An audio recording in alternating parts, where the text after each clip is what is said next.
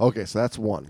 Number two, have you done anything with? Nope. Nope. I don't know what you. I have no idea what you're gonna ask, but no.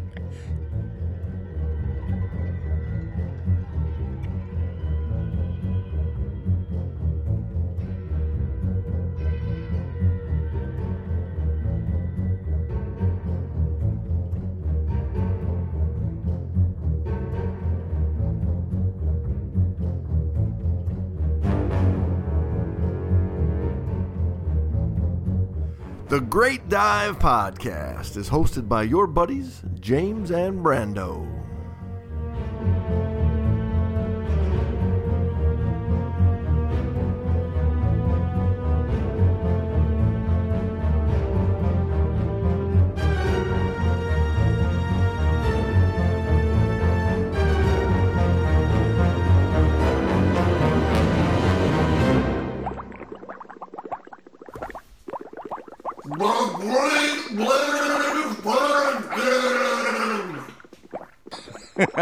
Your Honor, I refuse to answer that question. Let's get to something of importance for today, though. Okay. We need a sound effect. What kind?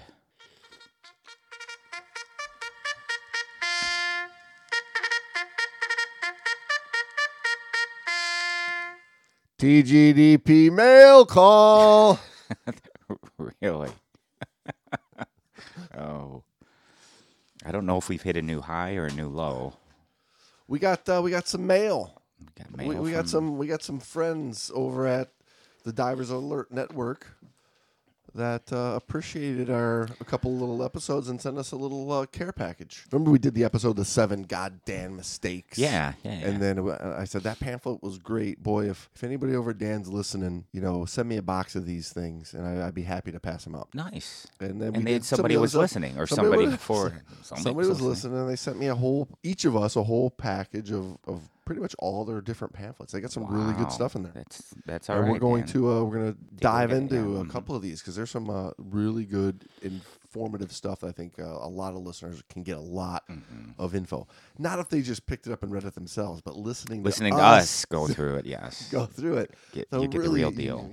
But that's not all. Oh, there's more. There's more. They also sent us a little gift. Are you serious? Are you freaking kidding me, yeah, Dan? Look at this. This is the Dan Boater box. This is nice. It's a little first aid kit. That's all right, man. Well, Dan, many thanks to you, Dan. That'll come in handy. Yeah, it's like a little $20 first aid kit. Yeah, boat first aid kit. That's all right. Nice little case and this podcasting is paying off in spades, man. Hey, wife, look at this. I know you still complaining about those thousands we've spent? Because I got this cool $20 boating safety kit. How's that? That's Put that good in your stuff. Pipe and smoke it. So, hey, thank you to everybody over at Dan. Yeah, the much Divers appreciated. Alert Network. We'll be getting back to some more good Dan stuff. Yeah. I think it's hard to find a bad thing to say about Dan in the sense of what they do for the dive community and, in the name of dive safety and insurance they provide and other things they do, right? Answer your questions free of charge. Right. Medical. They're just there for divers, so. Okay, we should probably put this in there so people know the show that they're listening to because we're not that big yet. I mean, we're getting big. We are the Great Dive Podcast. We are the Great Dive Podcast, and welcome back, everybody. We're not the greatest dive podcast yet. It's coming, though. We're the Great Dive Podcast. We're up there. Let me tell you something. Can't do it. This coming back from Curacao. Yeah, you're going to have a hard time jumping back in. It's tough. Every year it gets a little tougher. I saw the pictures. I'm like, oh, he just ruined himself a little bit. Dude, 30C to 30F in a 6 hours of travel. Yeah. 82-degree water to what is it going to be when we jump in on the first? It's going to be 38 to 40. Yeah. If it's 38, I'm going to be happy. I was thinking. Yeah, probably 37-ish, 36. Yeah, I mean, we really haven't been Past couple days have been in the 40s. We've had that warm snap, yeah. But yeah, like and the schedule down there. So we dove with this company, the dive bus. Yeah, I saw your. They were pretty close by where we were staying. Mm-hmm. So we rolled in there. Got a tip from friend, student, customer, listener, and so I said, so we popped in there, and like immediately everybody was just fun and just real fun. We walked in, and you're just having a great time chatting and laughing it up, and great personalities. Really hit with everybody really well. So we said, we're going to grab some tanks. First dive, the ladies wanted to do something really simple. So they got the little backyard right there. So did a shore dive right there. And then for the rest of the week, just that was the routine of go by there. Nice. Grab some tanks. Where's your other favorite spots? And then whip out the map. Go up here. Hit these dives. Go up here. Hit these dives. All shore stuff, eh? Dude, it's all... Is that like Honduras is like that? Is that right? Or Belize? Bonaire. Yeah. I'll get it. If I keep guessing places, eventually I'll get it. Here, use my... Use your wall globe. Use my wall globe. My flat wall globe. But yeah, it's there's boat dives you can do. There are some dive sites that you have to have a boat, but there's so much to do shore dive wise. And like that schedule, because we weren't at a resort. Yeah, you wake up in the morning, leisurely have some coffee, like out on the dock. Like we got this beautiful dock going out on the bay, just sitting out drinking coffee, watching the sun come up, watching the bay come to life. Go in, grab something to eat leisurely. Some days you're there at 8, some days you're there at 10, rolling into the dive shop. Pick up some tanks, take off at your own schedule. That's leisurely get in. Beautiful, beautiful dives. That's nice. That's the way you do it. I could get used to that. Yeah. Like a real Patty does like a real vacation schedule. Like you're not go. Well, that's always my thing with going on a group trip is I'm not on my fucking schedule. Right. Yeah, you're on the group schedule. My fucking schedule. Yeah. So as we look at this nice little gift that we received from the people over at Dan, at the top of my stack of old Alert Diver magazines that was sitting here was a November-December 1995 Alert Diver magazine, on the cover of which they do a preview of what was just about to be released was the 1994 Got Dan annual report. Nice. And they have on the cover of it diving facts. So these are facts, era. True facts? True facts circa 1994. So almost 25 years ago. Yeah. Yeah, right? Isn't it crazy?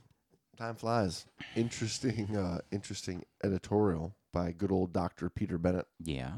Right off the get-go.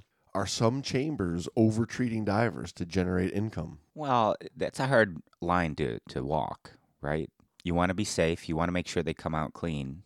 You don't want to have to treat them more than once, 2, 3 times. I know sometimes that's what's required, but maybe that's because they're not treating them once correctly enough. Right. I know some people require multiple rides. Yeah, and I think like in the early 90s, that was kind of still in the learning days to a degree. I think they're still learning, yeah.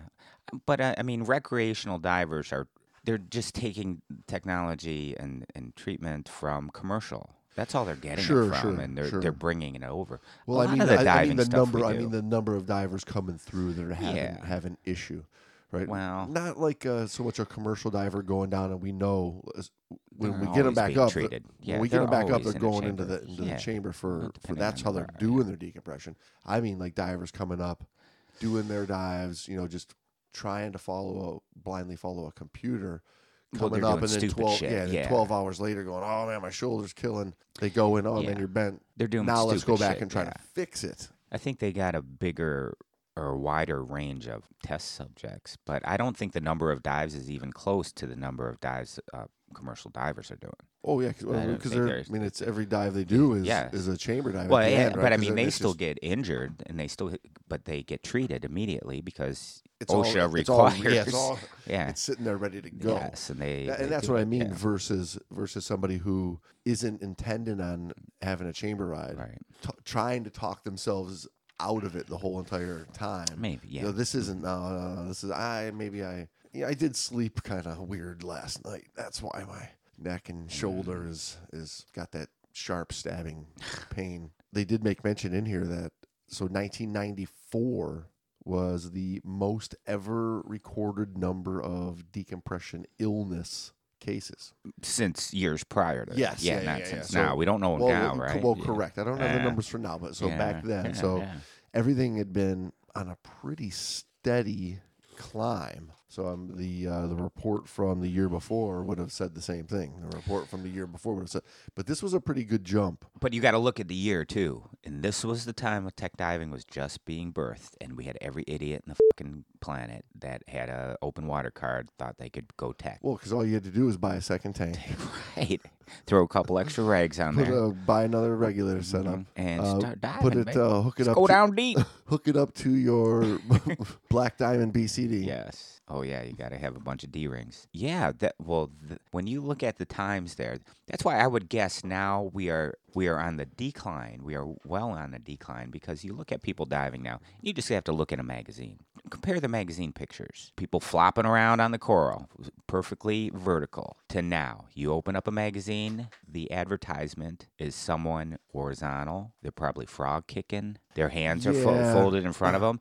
So I would agree with you up until last week. Really? Did we have a bad one? Oh, my God. I don't see bad ones too often. I'm like... So the brand new dive training, I'm looking at it, and sure... Which just goes to show you, just when you think they're getting it...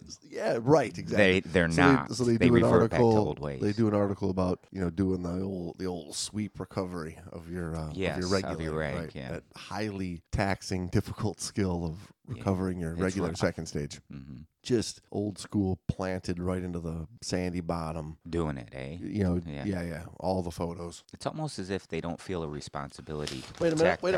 Here, you find it?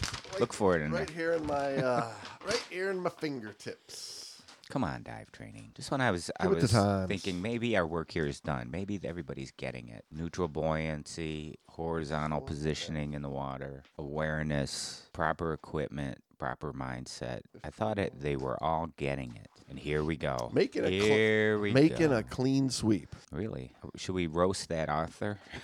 Nice. I mean, all the photos. Yeah. Well, just goes to show you. Not even one picture. One person in neutral buoyancy. That you would look at it and go, we're getting somewhere. Wait, I can do this hovering above the reef instead of needing to crash into the bottom to find honestly, my regulator. If there's educators out there listening, if they learn how to do it this way, if it ever actually occurs, what are they going to have to do? They're going to have to swim to the bottom, kneel down on the coral, and try to get their freaking rag back. Right. And if you're going to argue like, no, they won't. No, their buddy, in real life, if they lose it, their buddy will come and help them. Then why are you teaching this shit? Teach real life. I'm with you, man. I know you are. Just, it gets you a little riled up in the sense of, well, I just stuck up for him a second ago thinking, look at these magazines. I look at them and I see horizontal divers.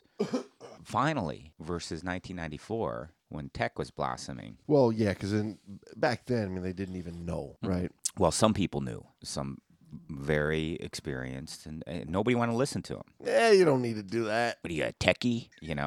If I got called a techie once, I got called a techie like a million times, and it hurt to the bone. It hurt. They were my so-called friends, and this is where I began my pledge of I have no friends. Let me ask you a question. Yeah. Did it hurt your feeling?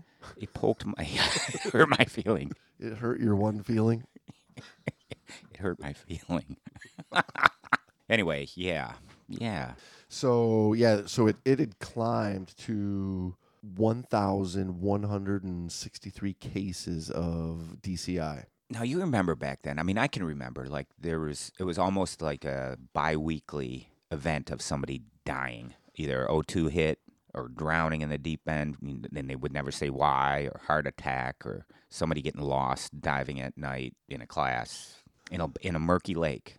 Just at this birth, there was so much machismo over knowledge, especially on the instructor end in a lot of cases. But isn't machismo knowledge? How can you have no? Can you really have one over the other? They go hand in hand. Well, you know what I mean. It was the brawn over the brains. Yeah. Like, I want to be seen as the rough, tough, badass diver. That's why I'm buying the one with the 25 D-rings. Yeah. I'm throwing the doubles together. I'm prancing around with it to look tough and cool. It's hard and to I'm prance going to go. Well, not if you've got twinkle toes. And then you're going beyond your means, which means you're dragging your students and other divers around you beyond theirs.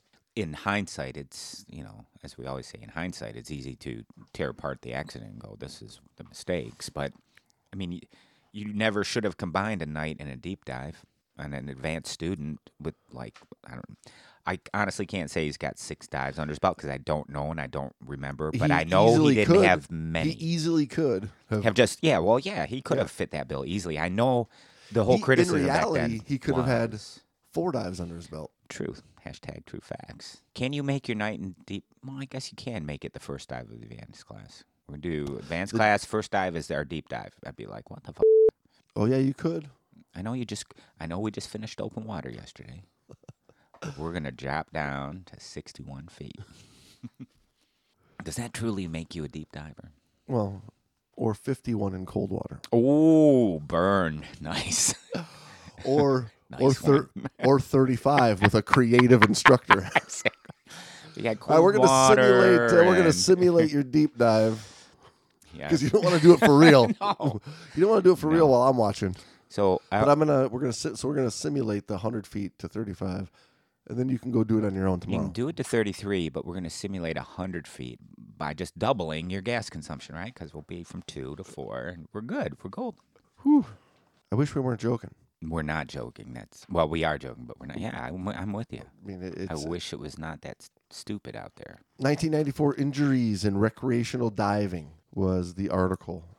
It starts off by saying that when Divers Alert Network first opened its doors and phone lines to the public in 1980, it was to help answer a need in the recreational scuba community.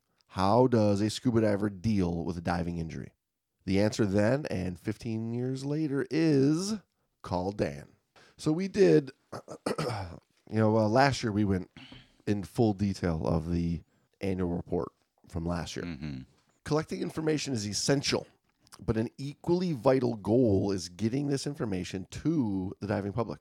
The answer was Dan's annual report on diving accidents and fatalities, which was first published in 1987. Initially, the report covered only non-fatal scuba injuries, but fatality data was added in the 1989 report. And now is a huge section in that report. I mean, there's a full section on just fatalities. Then there's a full section on just injuries in general. And then there's a full section on DCS. Yeah, remember that? Hang nails. Oh yeah. Poke my eye. Right down to a hang. So there's a graph here that shows total reported cases of DCI.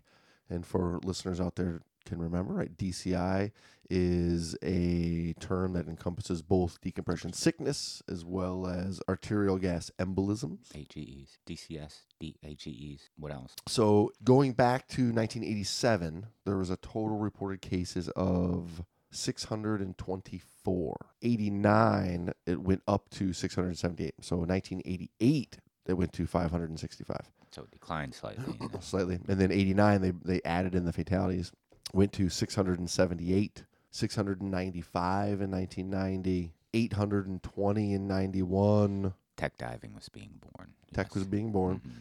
Now, I don't necessarily know if they were they would have to be including the tech stuff in. Oh, yeah. Because they didn't delineate between the two.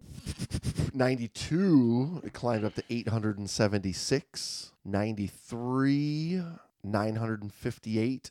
And then when this report came out, 1994, 1,163 total cases of DCI. See, it skyrocketed when tech diving began. Skyrocketed. I'm curious when it began to decline. I'm going to go out on a limb and say, I have no idea, but I'm going to go in the 2005, 2006 time frame when it was starting to get out what real dive training looked like. Yeah, 2005, between 2005 2010, yes, the game really started to be changed. Yeah, and it started earlier than that, but it finally made an effect about then, I would guess. Yeah. The crazy thing is here we are, it's still a decade or more past that. There's still people doing stupid shit, but you're never going to erase stupid completely, and you need that. You need the contrast. You just need it. It's just the way the world is. It's just like you can't erase all the illness. You can't erase all the poverty. You're going to have it. It's just I get you there. Binary system we live in. But coincidentally, it was at the birth of the basics, the fundamentals, essentials. It was at the birth of that. That's what did it. No doubt about it. I know there's no doubt about it. Oh, I know. I've seen it firsthand.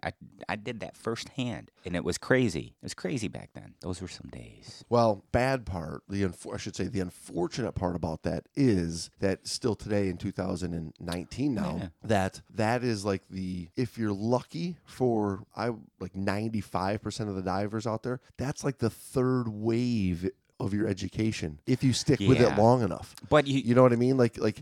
For 95 of the people, 95% of the people out there, that's not what they're going to get their first class. But that's still probably not going to get it on their second. That's class. More than the 99% back in 2005. Agreed. Right? Yep. Agreed. 2004. But you remember 94, right? Yeah. 94 wasn't even then. I think it was point.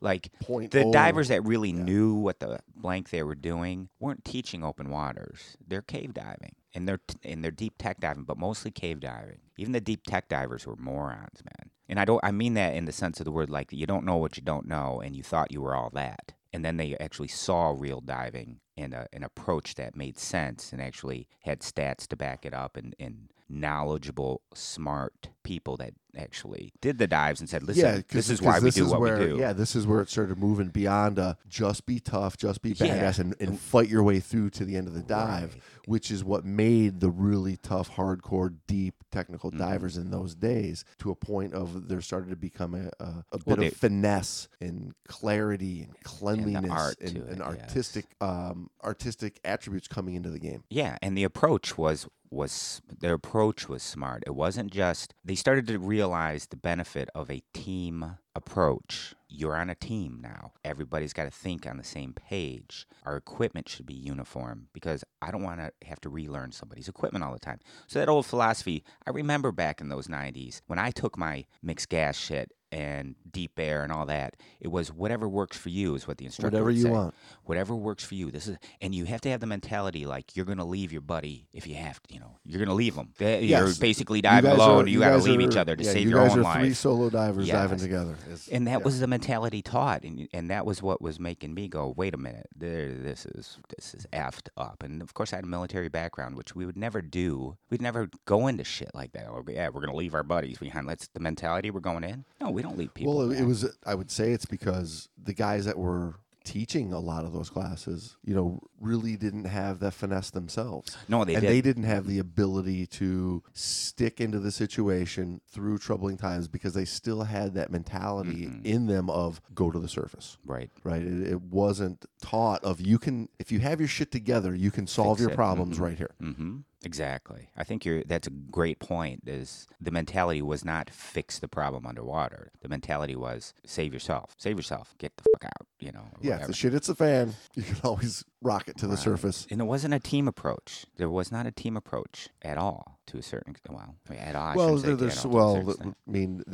That's coming together now more so than ever. But even still, that is still the exception to the rule. Well, yeah, it wasn't taught to stick with your team and how to stick with your team. That's still not taught.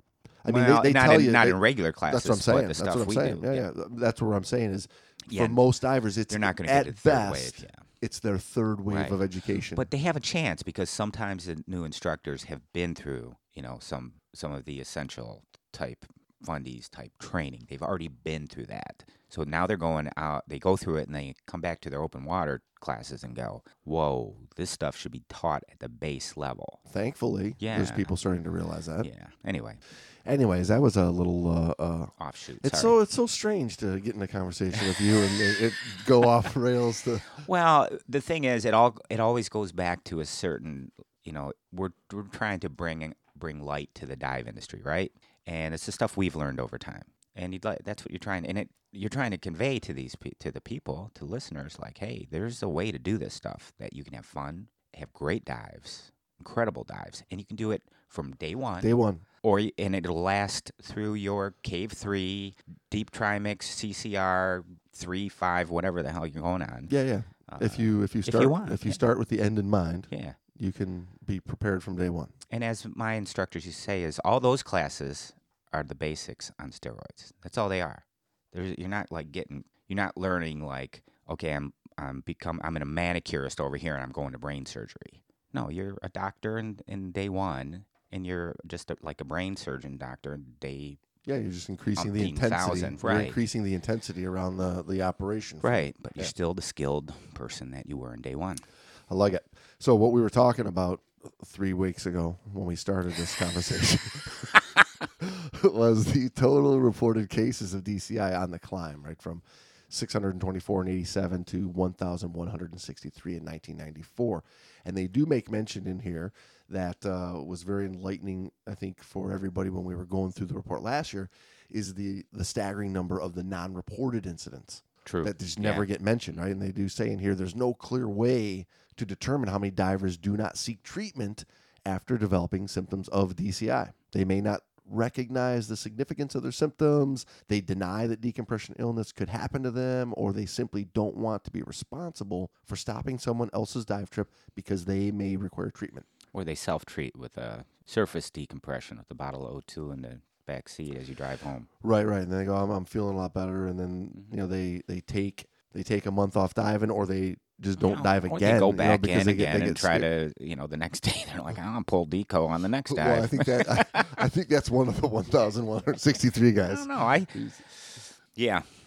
I mean, back in '94, I don't think they had the knowledge to try to pull that off themselves. Well, they didn't do it like via a table, but they just went back in and did more diving and stayed longer with their O2. I know cave divers did that. I know I'm not saying, cave divers by name that did that shit on a weekly basis. That's kind of thing. Treating themselves in water. Yeah, that's what I mean. Yeah. Well, but not on a table. They just did their dive. I mean, the majority of these guys are, in Cozumel, 1994. Well, yeah. They're looking at the splendid toadfish.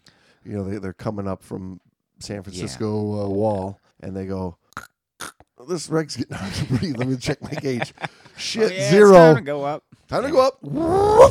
Yes. Well, I would be interested in, do they break it down? And maybe I'm jumping ahead. Do they break it down by percentage of newly certified diver? I mean, back then we were getting, diving was kind of getting into its heyday in the sense of the number of divers coming through the shop, new certified divers. Mid-90s, there was a lot of divers coming out. Early 90s, mid-90s, even into the 2000s. There's a lot of people were getting into diving. Now they may have made that delineation in the actual report in this little article. In this article, no. Mm-hmm. Interestingly enough, and I think this is good information for divers out there to have in the back of their mind when seeing issues on a boat, is they do mention that half of all the divers who developed symptoms of DCS had their first symptom within 1 hour of surfacing. More than half of all AGE symptoms were reported within the first 2 minutes of surfacing. So they group the two of these together, DCS and AGE, as the term DCI, because the treatment's going to be the same, right? Put them on O2, get them to medical attention. It's no use of wasting your time trying to determine, is this a shoulder hit or is this a subcutaneous emphysema? Just get them down. Get them on O2 and go, right? So, but what's good for the new diver to realize is those DCS symptoms generally are not an immediate response. Mm-mm. Somebody gets on the boat, and by the time they got their fins off, if they're already in trouble, it's good to know that that's probably a lung overexpansion injury that we're looking at. True. Versus, they don't say anything till half hour or so later, then they start complaining about pain. Shoulder pain. Yeah. Although you do have the rare occasion where you get the paralysis, and that sometimes happens pretty immediate. Now, what they noticed back then was that AGE was on the decline. They mentioned that one of the most encouraging trends in the dive accidents reported since '87 is the decreased number of arterial gas embolism cases. The percentage of AGE cases has recently remained at around 9% of the total accident figure for two reasons: the increasing popularity of dive computers and safety stops. True facts. So yeah. I mean, especially back then, like where so many people were just getting used to the dive computers. Mm-hmm. The safety stops, I think, was a great addition for the majority of people because they just they didn't idiot have proofing the dive. Right, exactly. Right, they didn't have the real decompression knowledge under their belt. I think the old divers had it because it was part of learning. Yeah. And then those 80s, that mid 80s climb and just trying to certify as many people as possible. That's one of the things that got watered down a little bit. Those old divers were still operating under 60 feet per minute. No safety stop, just come on up. If you were down at 33 feet, you could just pop up anytime. 60 feet per minute. So, we're done with the dive. I know it was a 2-hour dive, but so they were doing that all the time. I remember even in commercial school, it was go to your next stop as fast as possible. That was the rule, and they finally changed that. That was crazy days. But that was 80s. It wasn't. I'm trying to remember when that old safety stop stuff came in. Do you remember? Doesn't really matter. I mean, at the end of the day, what I'm getting at, it was mid 80s. Really? You think so? So? Yeah. I was taught in mid 80s. I was never taught a safety stop. We were. I wasn't. Be a safe diver. In the mid 80s? Be a safe. Patty had that little saying. Yeah, be a safe diver. Slowly ascend from every dive. Right, but now I don't remember the safety stop. In the end, do your safety stop. And that's when they add. The little gray section was added to the recreational dive planner with you if you were within 3 pressure groups of a no decompression limit, or any dive over 100 feet is where it was, your safety stop was required, but they were recommending it on every dive. I remember being, whatever I remember doesn't really matter. So they mentioned that safety stops give the diver time to prepare for surfacing and facilitate off-gassing nitrogen from some tissues before exiting the water. They mentioned that divers who use computers are generally more experienced and perhaps less likely to make a rapid ascent. Now, in the mid 90s, I would have to say I would agree with that statement. I don't necessarily agree with it today. I think it's almost, you could say, the opposite today. Like back then, if you were buying a dive computer, it's because you were an active diver. Most people were learning on tables, and they just did the tables, right? It was the hardy diver. It was the 2000s when they started the safety stops. 1994, graduate student Donna Oguchiuni wrote the master's thesis on safety stops that expanded on the work of Polanyi's from the 70s in her study with Doppler test, blah, blah, blah.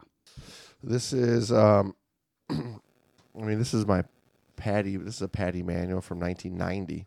It's got safety stops. Right in the index. Well, is it requiring you to do the safety stops? So rather than that, let's just focus on the benefit of the safety stop. Yeah, I think it was still a catch-all. And what it really is, what it really should be seen as how we determine, or how we term it today, of being minimum decompression. Right. Right, because in the old days, people just thought it's a no decompression dive, like you were saying. Mm-hmm. You can do 30 feet and you just shoot to the surface. There's no decompression to do. And in theory, they thought the same thing on a 100-foot dive, right? As long as you didn't pass that 25-minute mark that the old Navy table had, come right to the surface. At 60 feet per minute. right to the surface. We're laughing about it now, but when a lot in of reality, people did it. there's always the mere fact that you are reducing the ambient pressure from around your body would get you to think that you are decompressing as you come up. Right. So every dive you're decompressing. Well, yeah, by all means, that's a misnomer. Is no decompression dive. Yeah, we've learned over the years that there's a minimum amount to do, and on the very elementary, very, I would say, kindergarten level, right? They take those staged stops of prolonged ascent rate as you get shallower and shallower and shallower, and they just cram them together at 15 feet because it's halfway between those one ATA and 2 ATA. Keeps enough pressure to keep the bubbles to a certain size, but it's still a gradient enough to push out the inert gas. Yeah. They don't think you've got the ability to pull off multiple stops. You don't. Barely one. So we're just going to cram them all together, make it a suggestion. The IQ of the average. Ease up on the NDLs a little bit, right? So cut those down a little bit. Yes. And then they just made them more conservative. Yeah. And then did the catch-all for our student body. And then I should say. Well, they did. The They catch-all. did do the catch-all. That's what it is. They wanted to. I don't know. They don't have faith in. I Well, they don't have I do faith. believe Well, it's not the faith thing. It's they want to do the class quicker. Well, that's it. So that's why they don't have the faith, because Right. they know that they're ramrodding the student through the class so fast. They don't teach buoyancy. They Ramrodding. They touch it. They touch on it at the end of class as a Extra specialty. If you stick with diving, you can take this specialty. $90 more class, will which really teach you how to dive. Right, because and everything was done like we get back to, on your knees, on the bottom. Right. Learn all these skills. Eventually, you'll get some buoyancy control, which is great and all when you're sitting on the bottom of the pool. But when you take your very first trip and you know the dive master wants to get a good tip, so you know he's going to take you over the wall to show you something cool. And then as you come up, what was happening was next stop surface for everybody. Right, yes. So this is where the safety steps started to be put into place. Mm-hmm. Yeah, easy catch-all. And it can't help but reduce the number of decompression sickness. I mean, it's giving you a chance to off-gas a little bit more. It's extending your shallow time. Yeah, and what I was saying earlier was where they mentioned that divers who use computers are generally more experienced. I would say was the case Maybe back then. But I'm saying like I think it's the flip Opposite now now. because everybody is going to a computer. In fact, a lot of classes they don't even teach a table anymore. They just give you a dive computer. This is how it works. This is the on button. When it beeps, it's time to come up. So that now there's no they're taking so much of the thinking out of it. You don't even understand what the computer's saying. Yeah, you're just trying to follow it. I would say the opposite is true about the mentality of a computer diver today. I think you're right. I would agree 79.8%. Now, they make mention in the little article here that they identified two different groups in the past, right? Either you were a computer diver or you were a table diver. Yeah. So they mentioned that in the 1994 report, there was a third group that they identified, and a total of... They disregard the tables, and I don't have enough money for a computer, so... Pretty much. A total of 35 divers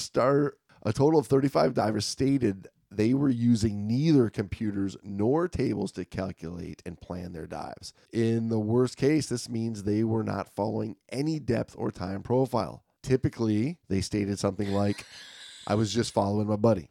Typically, what did they look like? I was just following the dive master. So the next issue they looked at was the gender issue.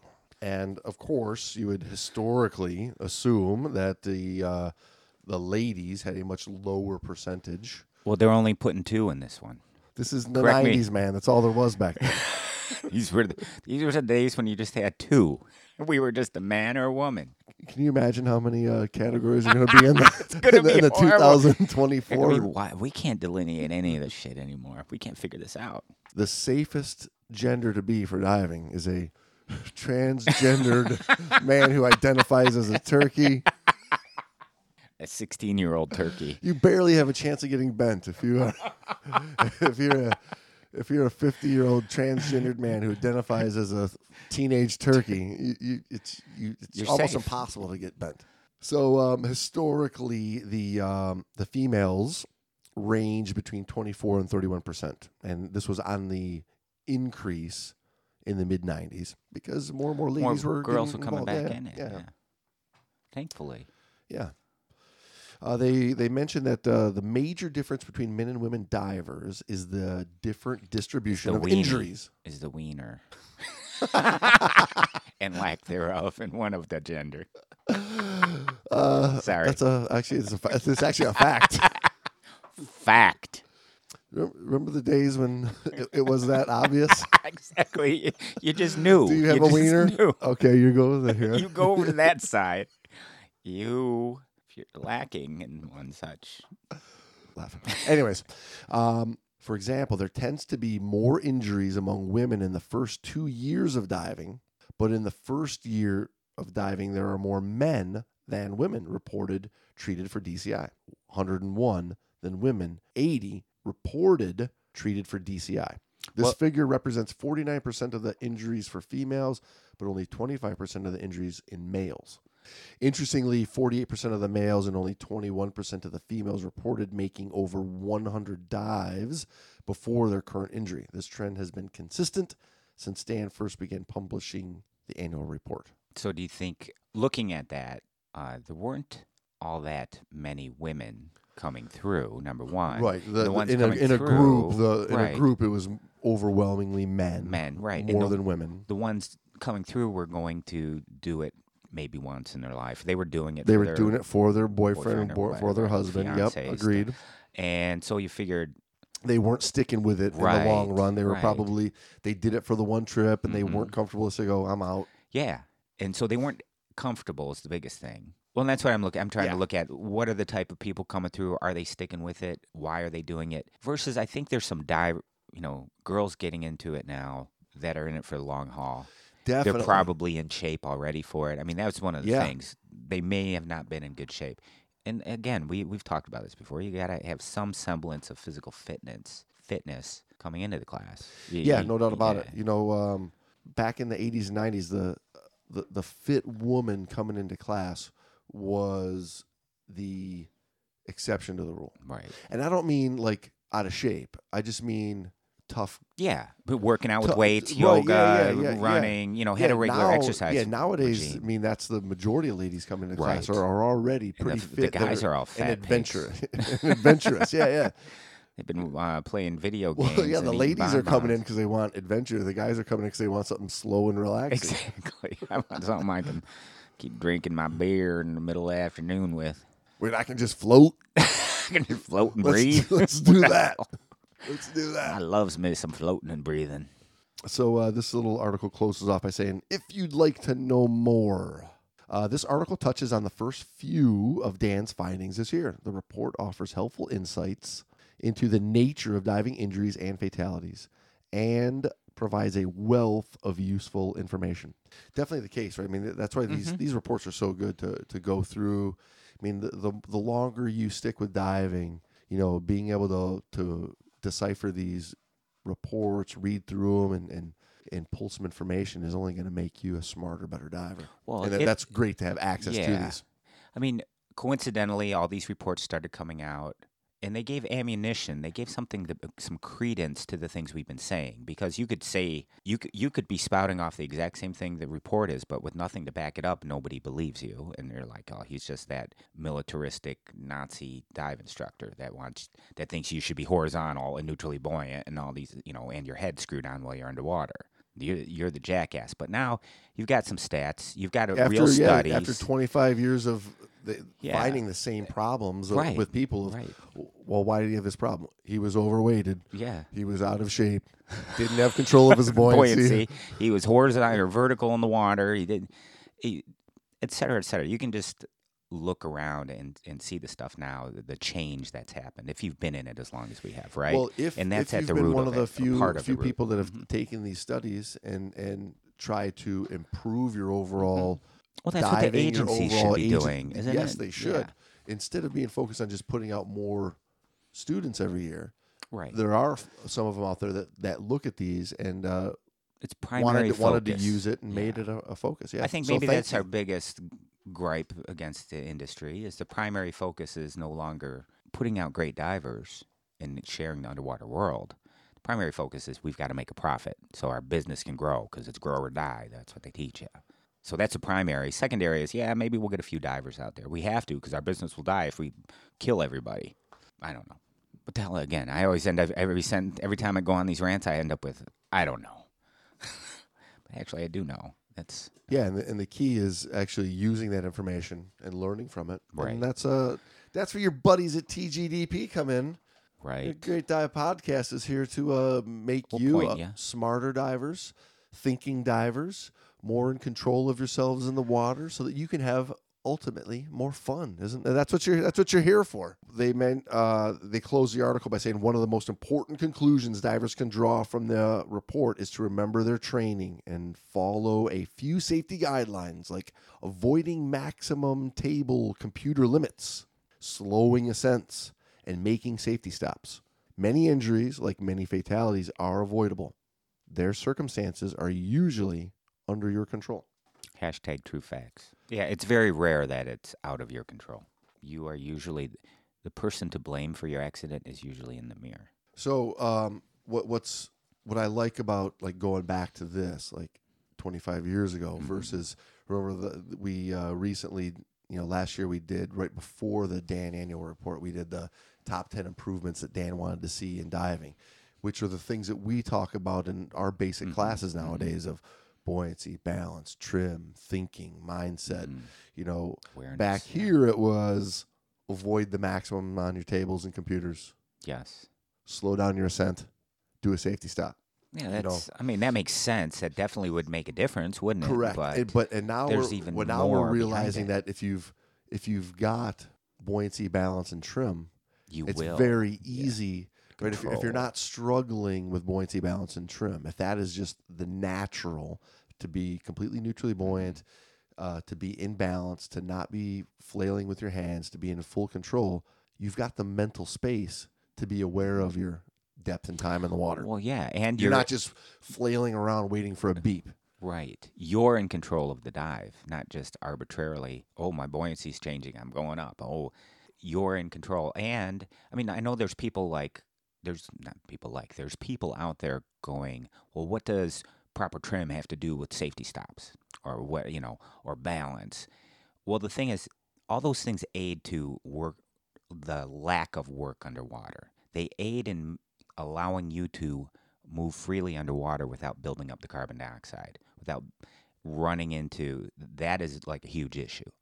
Isn't like a huge issue. That is a huge issue, is building up the carbon dioxide and working. Then your brain doesn't think straight, but you also become fatigued. You also make panicky decisions. It's usually that ball that starts rolling in the accident, right? Is the buildup of CO2. It's not the bad trim that's the problem. Right. It's the bad trim combined with all this other stuff that keeps it rolling. Having to work for past the bad trim. Yeah. Whereas if the trim is always in check, you're not working. Thank you.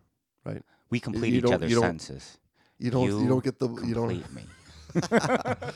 Okay. Now let's. You had me at bad points. Yeah. What was it? It was Jerry Maguire. Yeah. Was it Jerry? Yeah. So now let's go watch Jerry Maguire together and end this episode. Sign my logbook. You had me at bad buoyancy. You complete me. Love, Jerry Maguire. Let's see. You had me at BWRAF.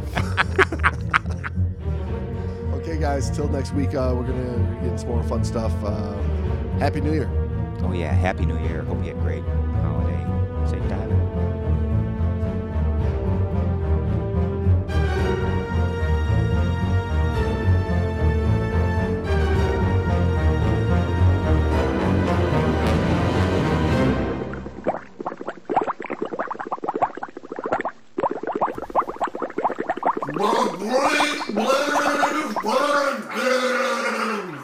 No, it's not, because it's a weird size. It's okay. It's like that, the size of your globe thing there. It's not and after looking at your that's not a globe. That's a map. But there's another name for it. It's it's like what do you call a flat globe? It's a wall globe.